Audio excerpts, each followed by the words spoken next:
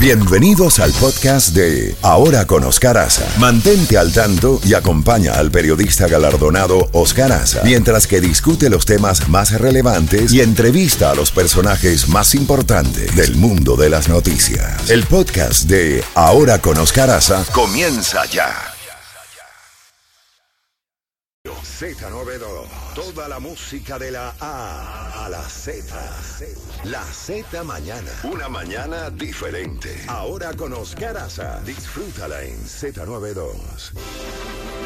Cuando son las 9 en punto de la mañana de este día viernes, hoy es 2 de junio del año 2023, estamos ya en este primer fin de semana pasadito por agua, pero bueno, aquí estamos al pie del cañón. Y tenemos a nuestro buen amigo, gran comentarista, orgullo de Venezuela, Broderick Zerpa, que nos va a hacer un resumen de esta situación que pasó anoche, hombre. Teníamos mucha expectativa, incluso ayer hablamos de la situación de nuestro Miami Heat, que arrancó con el pie izquierdo, hombre. Con el pie izquierdo, ese primer juego de la final de la NBA ante unos sólidos muchachos de Denver Nuggets, donde pues, desde un principio empezó a favor de este equipo y al final terminó 104-93. Con los buenos días, Broderick, ¿qué le pasó al Miami Heat? Cuéntanos. ¿Cómo estás, Caferro? ¿Cómo te va? Qué gusto saludarte. Igualmente. Mira, esto está dentro de los planes, ¿no? O sea, mejor dicho, no es que está dentro de los planes, está dentro de las previsiones de que el equipo de los Nuggets va a dominar en casa. Este es un equipo muy grande, muy fuerte, que genera una diferencia tremenda a nivel de estatura y a nivel de potencia física, ¿ok? Sí. Este es un equipo que, a ver, desde el punto de vista netamente, y aquí vamos a hablar solamente del físico, está por encima del Miami Heat de una manera abrumadora. El hombre más grande del Miami Heat es Bam Adebayo, que mide 2 metros 6, ¿ok? Sí. Ok, hay 1, 2, 3, 4, 5 jugadores de la plantilla de los Denver Nuggets que es más grande que Adebayo, que son más grandes que Adebayo. Entonces, partiendo de ese principio, tú sabes que vas a tener problemas. ¿Cuál es la buena nueva? Que cuando el equipo de Miami empezó a implementar su técnica, ya viendo lo que estaba sucediendo, acuérdense que el equipo de Miami es un equipo reactivo, entonces empezaron a dominar el encuentro. Y esto pasó ya en el cuarto, en donde Miami termina ganando ese cuarto por 10 puntos. Y allí es donde se nota que hay una reacción, que hay un cambio de actitud por parte de Miami, sí. Y podríamos ver lo que puede ser el futuro de la serie. No estoy diciendo que va a ser así. Denver Nuggets sigue siendo por mucho el gran favorito y es un equipo que, vuelvo y lo digo, físicamente es mucho más potente que Miami. Miami para el próximo partido ya va a recibir a Tyler Hero y esta es otra buena noticia y vamos a ver qué tal nos va en ese segundo encuentro contra este Denver Nuggets, que van a tener que aguantar la arremetida de Miami, sabiendo a Miami de que tiene que ganar un juego allá. Ahora, yo pregunto, y tú me corriges, ¿qué le pasó? Yo vi un poco displicente al equipo, lo vi un poco como desacertado en los lanzamientos de para 3 puntos, vi a un Jimmy Butler también como desencajado. El mejor de todo fue Adebayo, ¿no? Que hizo 26 puntos. Estaban tanteando la situación, estaban tanteando la cuestión de la altura. Yo vi el equipo muy extraño, no sé, me pareció. A ver, el equipo es extraño porque, sobre todo Jimmy, ¿verdad? Que es el que vas a ver más extraño en este caso, porque sí. Jimmy es un jugador de lanzamientos de media distancia y de penetraciones. Sí. Y es bastante difícil meterse dentro de la pintura contra un equipo con este tamaño. Hay que recordar que este equipo terminó número 1 en el oeste. Claro. Estamos hablando de un equipo que básicamente pareciera invulnerable sobre la base de tener al mejor jugador de la NBA desde hace 2 años. Este señor, Nikola Jokic, ha sido el MVP 2 años consecutivos. Yo puedo decir que alguien que ha sido MVP 2 años consecutivos es el mejor jugador de la NBA y creo que habría pocas personas que podrían rebatírmelo. Hay mucha gente que dice que el mejor es LeBron, otros dicen que es Curry, otros dirán que es Antetokounmpo, pero quien ha demostrado ganando el premio más importante es Nikola Jokic. Y Nikola Jokic es capaz de hacer muchas cosas. Sí. ¿Qué tiene que hacer Miami? Tiene que aprenderse este equipo que está jugando ahora para poder implementar los correctivos defensivos. Creo que en el último cuarto lo hicieron bastante bien. Habría que ver si son capaces pues el próximo partido, de poder hacerlo de nuevo, que creo que ahí es donde vamos a ver el rasero. No ni siquiera si gana Miami o no gana el jueves, sino más bien, perdón, el domingo. El domingo. Si gana el domingo, si gana o no gana el domingo, sino que tan cerca o que tan bien luce Miami con respecto a un equipo como este equipo de Denver. Déjame decirte que los tickets para ese juego, ya a este momento, el más barato está en $610. Imagínate. El más económico de los que quedan, según Vivid Seat. Y el predictor de duelos que tiene ESPN dice que Denver tiene 76.7% de probabilidades de ganar el encuentro. Bueno, vamos a ver qué sucede, porque yo me imagino que el señor Spoelstra va a cambiar su sistema de juego para el próximo domingo.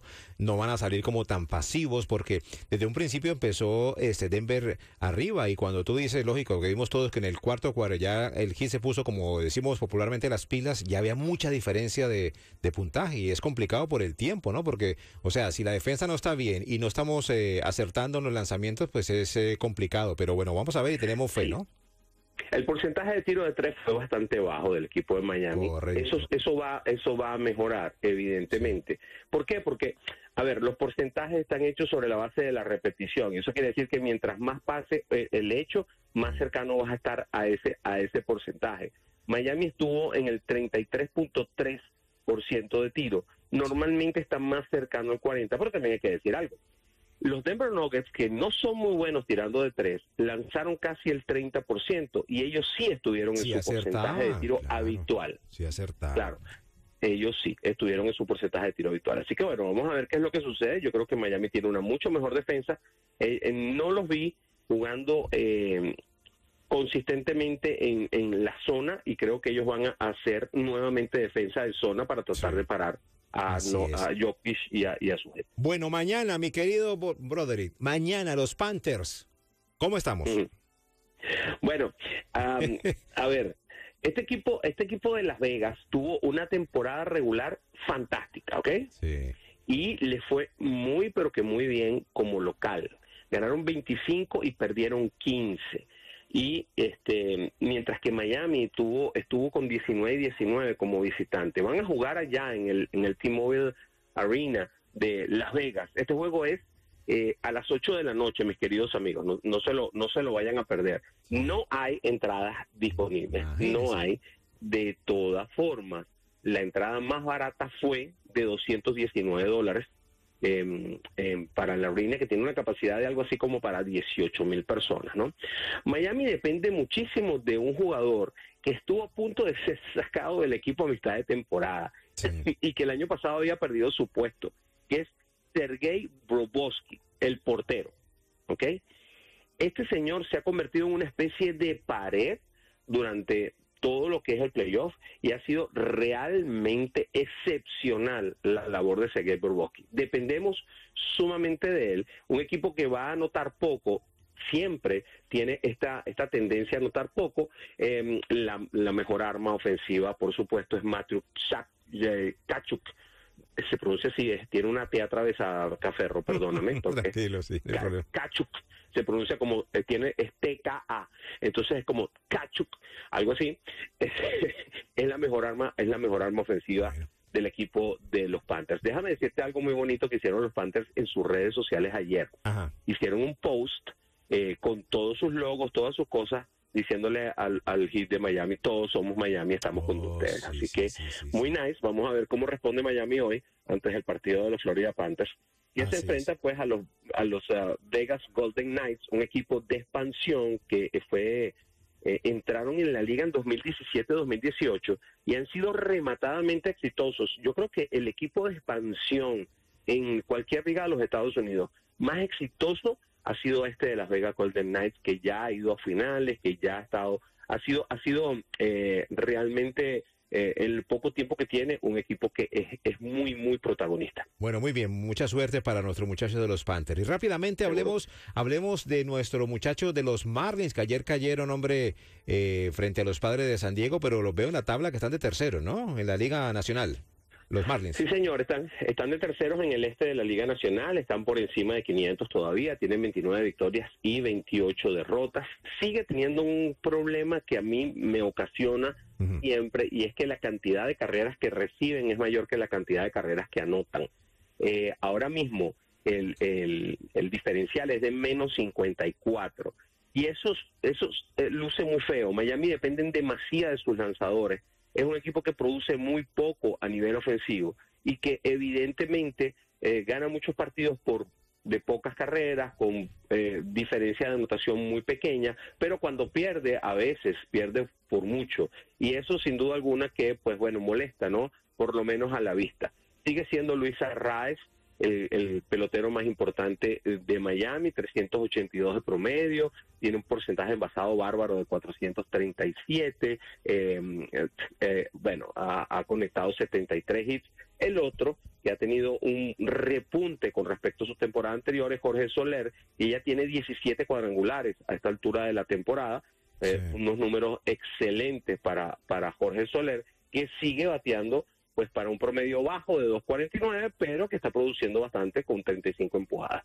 A ellos dos, toda la carga ofensiva. Imagínate. El resto lo hace el picheo, que es muy joven, pero muy, muy bueno, y yo creo que que el equipo de Miami, que va a seguir dependiendo de esto, lo va a seguir haciendo, y vamos a ver qué tal les resulta, cómo aguantan, si aguantan la presión del resto de la temporada. Esa es la pregunta que hay que hacer. Muy bien, mi estimado Broderick, y el tiempo nos pasa al invoice. Nos quedó faltando ahí un poquitico de nuestro Inter de Miami, también del Sub-20. El Inter de Miami rápidamente despidió el coach, ¿no? Y viene un técnico argentino del Inter de Miami, ¿no? Sí, ya está todo cuadrado, y yo creo que el Inter, pues, tiene que hacer algo importante para salir del sótano. Estamos en el sótano. No solamente salir del sótano. A ver, hay que dejar claro algo.